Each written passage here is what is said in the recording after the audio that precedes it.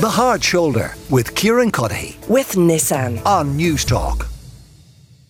Right now, I want to go back to Dublin Airport. So I mentioned earlier that I was out there yesterday visiting the airport, got a tour of some of the new facilities, some of the security upgrades from Kenny Jacobs. He is the boss out there. He's the CEO of the DAA. They run the airport. And after a little tour of those facilities, we sat down and we talked about, an awful lot of issues, about parking, about drones, about Metro North, about expansion, about land for sale, you name it. Take a listen. So Kenny, listen, we've seen the upgrade to security with the scanners, the food and beverage plans, and some of the plans as well around accommodating more passengers out at gates and families. In terms of capacity to expand, how would you describe or assess what you have at the moment at your disposal? So Dublin Airport is a 32 million airport. It's capped at 32 million. That's a planning restriction attached to Terminal 2 when it was being built. By 2030, I think Dublin Airport needs to be a 40 million airport. So just to keep pace with the natural increase in population over the coming 7 years, with the increase in immigration that we have, with the island of Ireland extra capacity requirements that, there's lots of people from Northern Ireland come to Dublin to fly, and Dublin Airport really is the national airport, just to meet the natural increase in capacity, so we all do the same amount of flying. Dublin Airport needs to be about 37 million.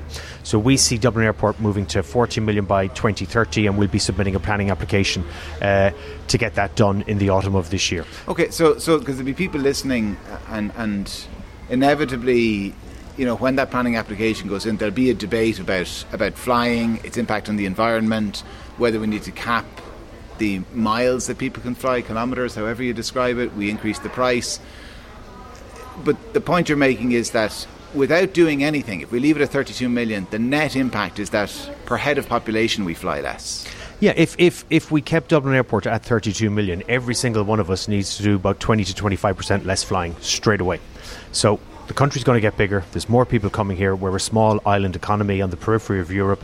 Huge dependency on inward travel for jobs, for tourism, and Irish people love to travel. So I think we need to have that debate, but you need a Dublin Airport of 37 million. Even if we say we won't fly anymore, you need a Dublin Airport of 37 million. We take a long-term view. Sustainability is absolutely at the centre of the industry for airports, for airlines, for the fuel manufacturers, and it's moving at pace. I think the industry has embraced it. You see the airlines buying new aircraft that are much more sustainable choices with newer engines, newer fuels. So the industry is doing a huge amount, but I think we have to have a very good debate on the importance of inward travel to a small periphery economy. I appreciate the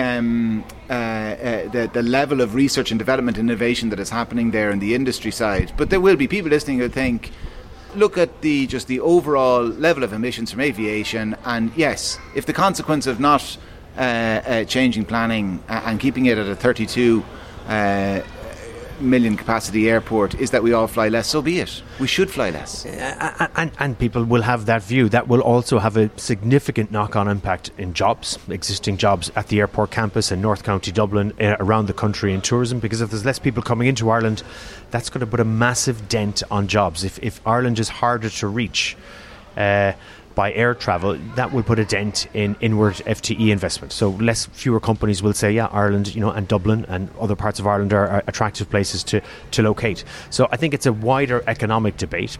I think there is a myth out there that aviation is the worst when it comes to sustainability, and I think people should just check the facts on that. When you actually look at the emissions percentages, I don't think it's in the top 10 industries. So it's important, but aviation has become the poster child for all things bad when it comes to sustainability. I think aviation needs to do more, and it is doing a lot. We as airports, Dublin Airport, we have a net zero target by 2050 that we're working towards. We've reduced our own energy consumption by 20% here at Dublin Airport and at Cork Airport, and we want to do a lot more. We've introduced a 25% landing charge discount for airlines that have newer aircraft that have a lower CO2 output. So the whole industry needs to work together. We as DAA are working with Dublin and Cork Airport very hard to reduce our own emissions, and we'll continue to do that. We're investing in electric-only vehicles here in the airfield, so to pull aircraft. We're going to invest in electric-only buses to get you from the car parks to the airport. A lot of things we've done and a lot more we can do. We'll continue to do that. Yeah, we'll come back back to the car parks in just a moment, I'm sure. To get to a 37 million airport, 40 million airport and beyond, do you have the infrastructure at hand to do that? Do you need to build another terminal? Do you need to buy new land? Yeah, to get to a 40 million airport, we don't need to build another terminal. We would do that with the existing T1 and T2. We've added the north runway. That's the airfield capacity. We would be adding more stands and gates for the airlines in both T1 and T2. And we would do configurations within the existing T1 and T2. So some new piers would be created at both T1 and T2 so that you can use those extra stands. But we don't need a third terminal to become a 40 million Dublin airport. But do you want a third terminal, ultimately, long term? Ultimately, look, if Dublin is looking at a point of saying, yeah, we need a 50 million airport for Ireland in Dublin, then a third terminal could be part of that thinking and planning, but it would be beside the existing T1 and T2. It would not be on the far side of the airfield. Why would it be beside the existing T1 and T2? Because that's where public transport is going to bring you to. So Metro North, we've got a station ready to go. I think that's due to be happening and be an option for the public in about 2035, 2037. That's the front door of the airport. You won't have public transport connecting you to the far side of the airfield. So I think it's pie in the sky to be talking about a third terminal over on the far side of the airport. For people who are wondering why we're talking about that, is that's where this famous land is for sale, almost between the runways, if you imagine looking from on high. You say that's not necessary. We don't need that for a third terminal. We don't need it for expansion. But will you buy it? Yeah, that's exactly what I'm saying. We don't envisage that being a location for a third terminal. Therefore, that land is less interesting for us from a strategic point of view. Hence my comments. Are you just saying that though now because you think one of the McAfaddies are listening to this and you're trying to drive down the price? No, look, if they're listening to it, then they've made a great choice on the station they listen to, Kieran.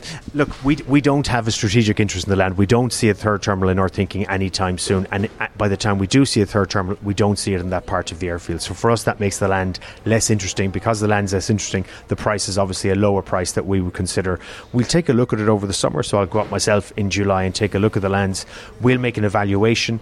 We'll put that to the board, and then the board of GA will ultimately decide, do we want to make a bid for it or not. I don't think, from what I hear in and around Dublin, I don't think there's a huge amount of interest in the land. Anyone interested in buying the land would have to talk to ourselves, have to talk to a lot of people. So let's wait and see what happens. But we won't be paying a crazy price for a piece of land, because then you'd end up with a different Dáil committee explaining why you did that. We don't have a strategic interest in the land at the moment. Don't see it as the location for a third terminal. Don't think Dublin needs a third terminal anytime soon. Okay, so listen, a few things happening short term. You're going to go out and look at that land in the summer. At the end of the summer, then planning application goes in to increase that cap from 32 to 37 million airport. Longer term, though, the metro, and you mentioned it, kind of 2035, 2037, we hope, fingers crossed. So there is a story this week about, now it's framed in the context of possible further delays on the back of submissions to onboard Planola. Now one of those submissions is from DAA. So what is the nature of it? Nature of that submission is just our thinking on the Metro North, on the station, and everything that needs to happen around us. So we're one of the key players because we own a lot of the land here. So that's what's contained in that submission. We're huge supporters of Metro North, and we work closely with the NTA, and we will continue to do that. We want Metro North to be coming to Dublin Airport as soon as possible. So we, as one of the interested parties with land here, will make submissions to that effect. But that's what that one was. Just to clarify, the planning application we'll submit in the autumn will be to grow from 32 to 40 million. 37 million is the natural capacity increase that we would need just to keep pace with the population. But 40 million is us future planning. That's what our planning application will be for in the autumn. A fair point. To what extent is Dublin Airport and the passenger experience at Dublin Airport stymied by the lack of a metro? I think we all realise that ourselves when you go to any major European capital, and Dublin is a major European capital, and you see the choices that you have. Look, it's been stymied for decades. We're used to it as Irish people using Dublin Airport. I think the sooner it's here, the better. I think you see it, you hear it from Europeans, from Americans, from people all over the world when they come here and say, oh, there isn't something that already exists. Now, Dublin Airport is the country's busiest bus station. We've added 300 new taxi permits this past number of months, so we're increasing the taxi permits. That's helpful. The bus, there's 15% more bus routes have been added. That's good. But the sooner we have Metro North and bus connects, that's really where the countries need to go. That's the right direction. That's the political direction. We fully support that. It will give the travelling public coming in and getting to the airport more choices. I really look forward to the day where you can be in downtown Dublin, have your wheelie bag, and say, I'm heading off to France, and I'm going to get the metro to the airport, and then you don't need to take a car. Have you enough car parking space? We have 23,000 car parking spaces, which is a huge number. If you look at the number, is it enough? It's not enough. That's why we're trying to get our hands on 6,200 additional spaces, which is the Quick Park site that we've got sale agreed with, and we hope that we will have those spaces by the autumn. Now, there are still plenty of spaces available in July and August, and if you come onto the Dublin Airport website, you can book. So I think about a month ago people got very, very excited. We're saying to people, if you're travelling in July and August on a 2-week holiday, don't just rock up to the airport thinking you can pull a ticket, because you may not be able to. We may be sold out at that point in time, but as it stands in July and August, we have spaces available. We will get those 6,200 spaces, I think, subject to a CCPC process that we're going through. I wish that would go as fast as it possibly can, because I would love to have the spaces now. What is the time frame on that? What do you expect it to be? I don't have a time frame set out, but I would expect it to be at the end of the summer when we get the additional spaces. I think that will then give us the capacity that we need over the coming years, and then the Metro North and the Bus Connects will, I think, bit by bit encourage more of the public to take public transport to the airport. What do you say to people listening to this who say their homes have been impacted by the expansion of the airport with the new runway? Look, we are good neighbours. I think we are good neighbours, and we always want to stay good neighbours with the community. They might say that, and we do engage with them regularly. We engage with all parts of the community around here. We engage with individual households. We go and visit individual households. We've bought a number of households over the past number of years. There was an issue with the flight paths that was corrected in February. We've reworked the noise corridor work, which is to say, where is the noise actually? And we're going to insulate for noise, I think, about an additional 12 houses. And we're open to insulating more additional houses. So I think we're a good neighbour. We want to stay a good neighbour. We'll keep engaging with the local community. Airports have aircraft, and you have noise. I'm thankful that amount of noise, if you take a long-term view, that should be going down, because as new aircraft come in stream, they're good at three things. They have a lot more seats, so they pack more people in, which is good for sustainability. They have newer engines, which is good for sustainability. They also make a lot less noise. So I think the long-term view is that's a good thing.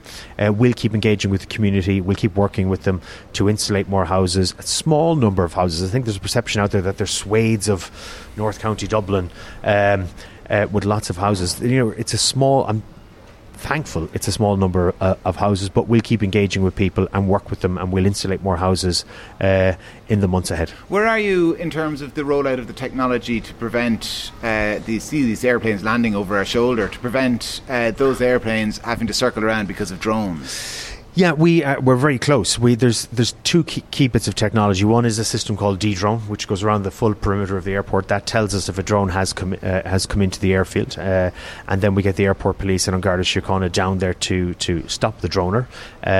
That's been working very, very well. The D-Drone system has allowed us to apprehend a number of drones and the individuals operating them, and there have been a number of arrests and charges have been pressed. That is a good thing, because it gets the message out there.